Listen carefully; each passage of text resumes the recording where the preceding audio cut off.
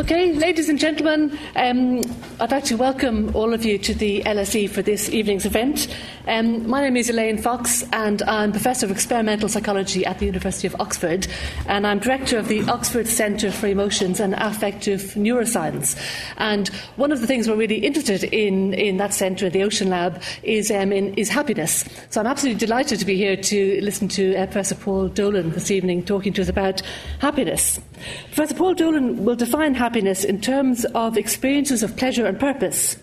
He will describe how being happier... Well, stop it. You don't want to be giving it all away. Oh, sorry, Ron. I won't give all of it away, don't worry. He'll describe how being happier means allocating our attention more efficiently towards the things that bring us pleasure and purpose, and away from the things that generate pain and pointlessness. Behavioural sciences tells us that most of what we do is not so much thought about, rather it simply comes about. So by clever use of priming, I hear some of you may have heard this before, I think. So by clever use of priming, which I'm doing right now, defaults, commitments and social norms, you too can become a lot happier without having actually to try to think very hard about it. You'll be happier by design. Paul is a Professor of Behavioural Neuroscience in the Department of Social Policy, and he's the author of Happiness by Design, Finding Pleasure and Purpose in Everyday Life.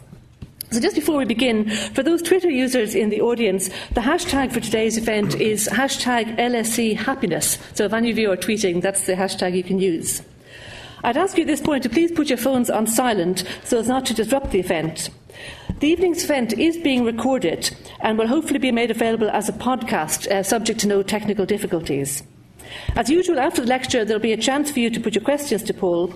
There will also be a book signing taking place following the event, and copies of Happiness by Design will be on sale in the foyer area, and Paul will be available for book signing in the Old Theatre. But now, would you please join me in welcoming Paul Dolan to the LSE to deliver his lecture, Happiness by Design. Thanks, Paul.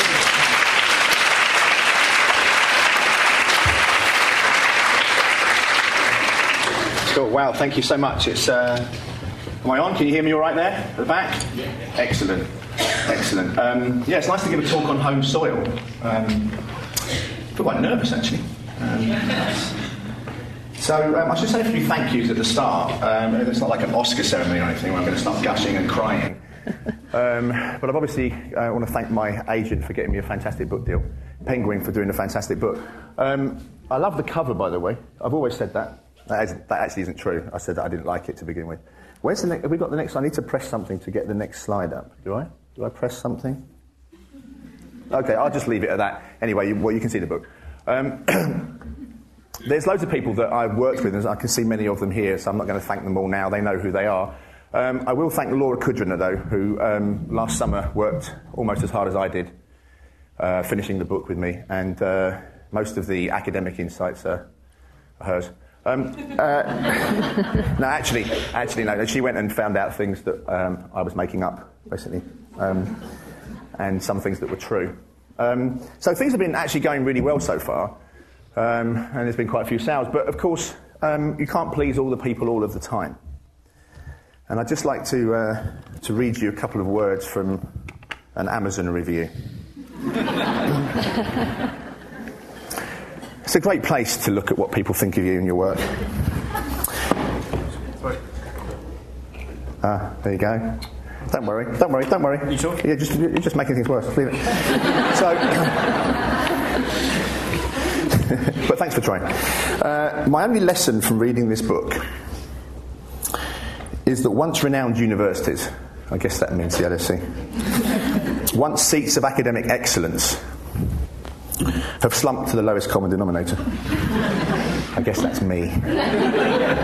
Who would have seriously imagined a professor of happiness 30 years ago? Well, there you go. Well, let's cast our minds back 30 years, for those of us old enough. There was a miners' strike. There were IRA bombs going off on mainland Britain. The Smiths released Heaven Knows I'm Miserable Now. And less significantly, Sir John Stone received the Nobel Prize in Economics for developing an accounting model that could be used to track economic activities. So, Dr. Stephen Lee, you're absolutely right. 30 years ago, it would have been unimaginable to have a professor of happiness, especially at the LSE. Fast forward 27 years to 3 years ago, and I gave my inaugural lecture here at the LSE in the Sheikh Zayed in February 2011. And after that talk, someone said to me, "You should write a book about that." I thought, well, yeah, maybe Kahneman can do it. It's written this Thinking Fast and Slow or something. I've heard of it. And I thought, yeah, well, okay. I'll try and see if I can gather up some of these insights into a book. And that's what I did. So 3 years on, here we are. Thanks again for coming. And let me tell you a little bit about the book. So, actually, you've been told everything about the book anyway from the intro. The first thing that I think it's important to do is to be clear about what happiness is. And because, of course, the term is used quite widely, and different things are used. Subjective well-being is a term that's favoured in the academic literature. Perhaps it makes it feel a bit more serious. Misery and suffering are actually really quite useful terms to use for policy making, by the way. If you, as someone who's spent a lot of time around Whitehall and elsewhere, if you try to sell happiness measures as happiness measures, sometimes people look at you as if they're a little bit trivial and silly. But if you try to reduce suffering, who's not interested in that? You'd be a pretty sadistic person that wasn't interested in doing that. So language matters. But it's important that I think that we measure these things properly. And as many of you will know, most of how we... So I'm just checking if I've got my slides now. Most of... I thought I could do that. I thought I could do that subtly, but I thought I'd just probably share that with you. Most of what we think we know about happiness comes from asking people global questions of the kind, overall, how satisfied are you with your life nowadays? And it takes people on average about 3 seconds to answer that question. Which, if you think about it, is very fast. I'll save the swearing for later. It's very fast. And clearly isn't an answer to the question that's being asked. If you actually thought about overall how satisfied are you with your life, it's a really difficult, cognitively demanding question to answer. Most people just think, well, maybe I'm about a 7, kind of, or an 8 maybe, if I'm feeling lucky. So, importantly, though, I think those questions are the answers to those questions are largely constructions. Most of us don't routinely walk around thinking about how satisfied we are with our lives overall. We'll answer the question when it's asked of us. And actually, most of what goes into the answer is not an assessment of how we feel, but much more of an assessment of how we think we should answer the question given the circumstances of our life. So, I want to draw an important distinction between evaluations and, Kahneman does this towards the end of Thinking Fast and Slow, and experiences, which are much more directly located in how people feel moment to moment, day to day, as they engage in their activities. And I'm just going to give you a couple of stories that give you an insight into the distinction, I think, that's important. I'll just talk about 2 friends. These are real people. I've got more than 2 friends, but these are 2 friends. One of whom I went for dinner with, and she spent the whole of the evening complaining about her job, her boss, her commute. Everything about her experience was miserable. And then, without any hint of irony, at the end of dinner, she said, "Of course, I love working where I work." Now, that's actually not such an odd thing to do.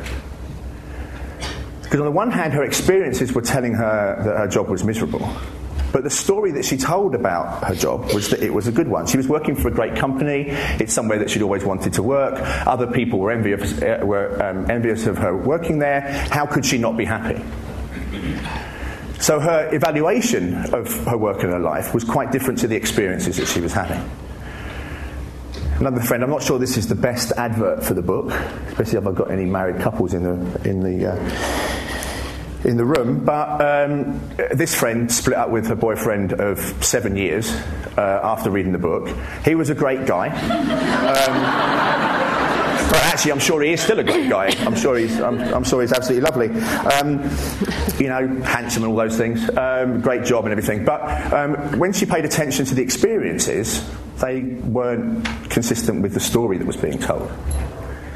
And both of those people have now since changed jobs and partners and are happier as a result, because they paid attention to the experiences, the feedback for how things were making them feel day to day, moment to moment, rather than the stories that we're told. And it's really interesting that these stories can be quite pervasive, and they start from a very early age. We have a 6-year-old daughter, we also have a 5-year-old son, but our daughter was saying, when we're going to see Grandad again, that's my wife's mum. Dad? Mum. Yeah, it's a strange family. I'm sure there's something Freudian in what I just said there. Elaine, maybe you can make a note of that. Granddad.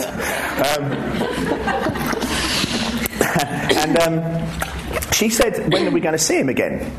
And my wife asked, why do you want to go and see him? Because he's quite ill and they don't have an especially good time when they go. And she said, because we haven't seen him for a while. So it's really interesting, because we hadn't said that there's something about the story that we need to go and see him regularly. But it's obviously one that she's picked up from somewhere as something that we ought to do. Now, it's not to say that we ought not to do that, but it's not directly consistent with the experiences that the kids are having when they go and see him. So these stories are quite pervasive and very strong. So I think we should be paying much more attention to our experiences. But not just, and most of the experience measures that we talk about when we measure happiness are experiences of affective states, are emotions basically, joy, contentment on the one hand, and a lot more negative adjectives, worry, stress, anger, anxiety, and so on the other. And what I'm arguing in the book is that we should be considering another important category of experiences that are not just about pleasure, shorthand for pain and pleasure and all the things that we feel as emotions, but purpose. Experiences of things that we find fulfilling, worthwhile and meaningful, and the obverse futile and pointless, that sit alongside experiences of fun. And the argument is that happy lives are ones that contain a good balance, not in equal measure and not the same for everybody, but the right balance between experiences of pleasure on the one hand and purpose on the other. So a lot of our research is informed by our own personal experiences, and coming from the East End, I kind of grew up around a lot of experiences of pleasure, but very few people having, well, at least jobs that they found purposeful. And you come to a learned institution like the LSE or other places that I've worked before, and you see lots of people that have lots of purpose, but not very much pleasure. And so I think each of those lives could be made happier by a different combination of pleasure and purpose. So it's all right, by the way, for the LSE academics here to, have some fun once in a while. It won't kill you, and if it does, at least you died happy. I will now just. I've got another little thing to say about Dr. Stephen Lee. This is the final quote I will read. This is one of the worst books I have ever read on any subject. The read offered me only pointless pain, but I battled through this awful book on happiness in order to write a review and warn others. Now, see, I think, Stephen, that actually you're wrong about that. I think writing that review gave you a lot of pleasure. And I can see a whole lot of purpose in that. He's having a bloody great time writing that, isn't he? Whoever he is, he probably knows me. He's always bound to know me. Given that he's getting a lot of pleasure and purpose from that. He's actually living proof of the book without even knowing it. Actually, who writes a review anyway? Right? You've got to be a bit fucking weird, haven't you? Really? Right? I mean, there can only be purpose in doing that, right? You're warning others. You're doing all these things that give you experiences of purpose. That's what happy lives contain. Good. So you're a very happy man. So, I want to just finish on the purpose thing before then moving on to the second part of the first part of the book.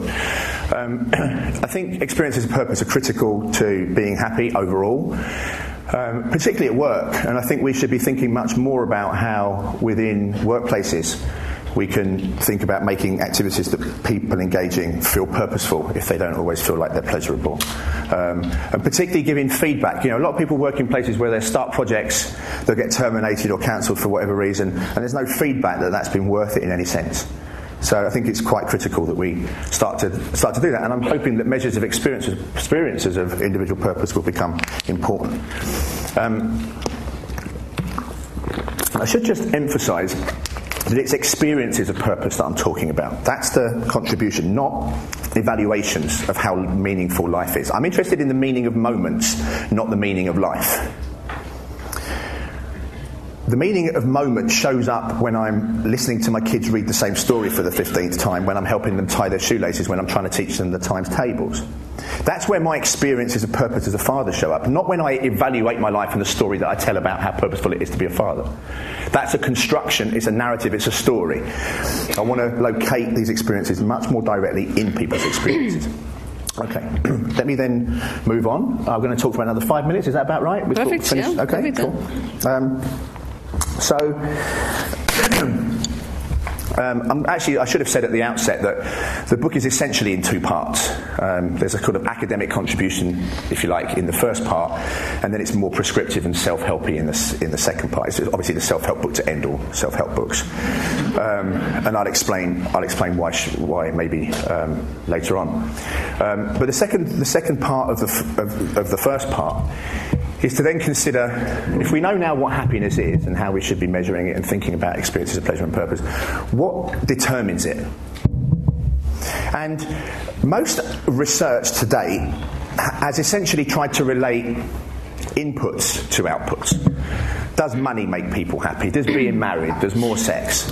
As if there's a direct association between that stimulus, the input, and the output of happiness. But anyone trained in Econ 101 or knows anything about companies knows that you don't just get land, labour, capital and all the inputs and suddenly widgets emerge. There's a production process that converts the inputs into the output. And my argument is that we do the same when we generate happiness. There's a production process that converts money, marriage and sex into the output of happiness. Well, what does that production process look like? What's the mechanism by which we produce output? Well, essentially, the answer is attention. It's what we pay attention to. So the answer to the question of whether more money, more marriage and more sex make you happy is answered by, well, it depends how much attention you pay them. Now, interestingly, pay attention, right? Now, that implies that it's a scarce resource, because if you pay attention to one thing, by definition, you're not paying attention to something else. So, the short answer to being happiest of all is to allocate attention efficiently. And the short answer to why people aren't as happy as they might otherwise be is they make errors about where they will pay attention, and the things that will continue to draw attention to themselves in the experiences of their lives. As Elaine alluded to, basically the last 2 decades of research in neuroscience, economics and psychology have taught us that most of what we do simply comes about rather than being thought about. We're driven by unconscious and automatic processes. You're making about 2,000 to 10,000 decisions every day. You're not thinking about most of those. They're automated processes, largely through habits. And so, again, in short, if you want to be happier, you're not going to get very far by thinking yourself so. This is why every single self-help book that you will ever read tells you to think differently. It will say, like, be positive. It's like, yeah, no shit, I kind of worked that bit out. How do I actually do that? And, of course, you don't know how to do that. It makes you more miserable when you buy another self-help book. The biggest single factor predicting the purchase of a self-help book is having bought a self-help book in the last 12 months. So, the US subtitle, by the way, for the book is I spent a lot of time talking about finding pleasure and purpose in everyday life, which is the subtitle for the UK. The US subtitle is Change What You Do, Not How You Think. As it was about to go to press, the US editor said, Americans won't get that, it's too vague. They need to be directed, what to do. So it's change what you do, not how you think. And so a lot of time in the second part of the book is spent thinking about how you can essentially organise your life in ways that make it easier for you to be happier without having to think too hard about it. It's really interesting that there's this kind of almost like this Protestant work ethic thing about most things, and also happiness, that you've got to work at it. It's got to be effortful. I have no idea why. If I can make being happier easier, or you can make being happier for yourselves easier, I'm up for that. See why I've got to work at it. What you need to work at is the design of your environments, of your situations, of your context, organising your life in ways that just make it easier for you to do things that you want to. The simple behavioural science insight, the very simple one, is if you want to do something, make it easier. And if you don't want to do something, make it harder. But you think about the number of things you do in your life, and policymakers too. We make it very easy for people to do things we don't want them to, and very hard for them to do the things that we do. So I could go on for a lot longer. I won't, because we're going to break this up into segments. I had it in my mind to finish around 7 o'clock. That's pretty much where I shall finish. That's the first part of the book covered. Thank you very much.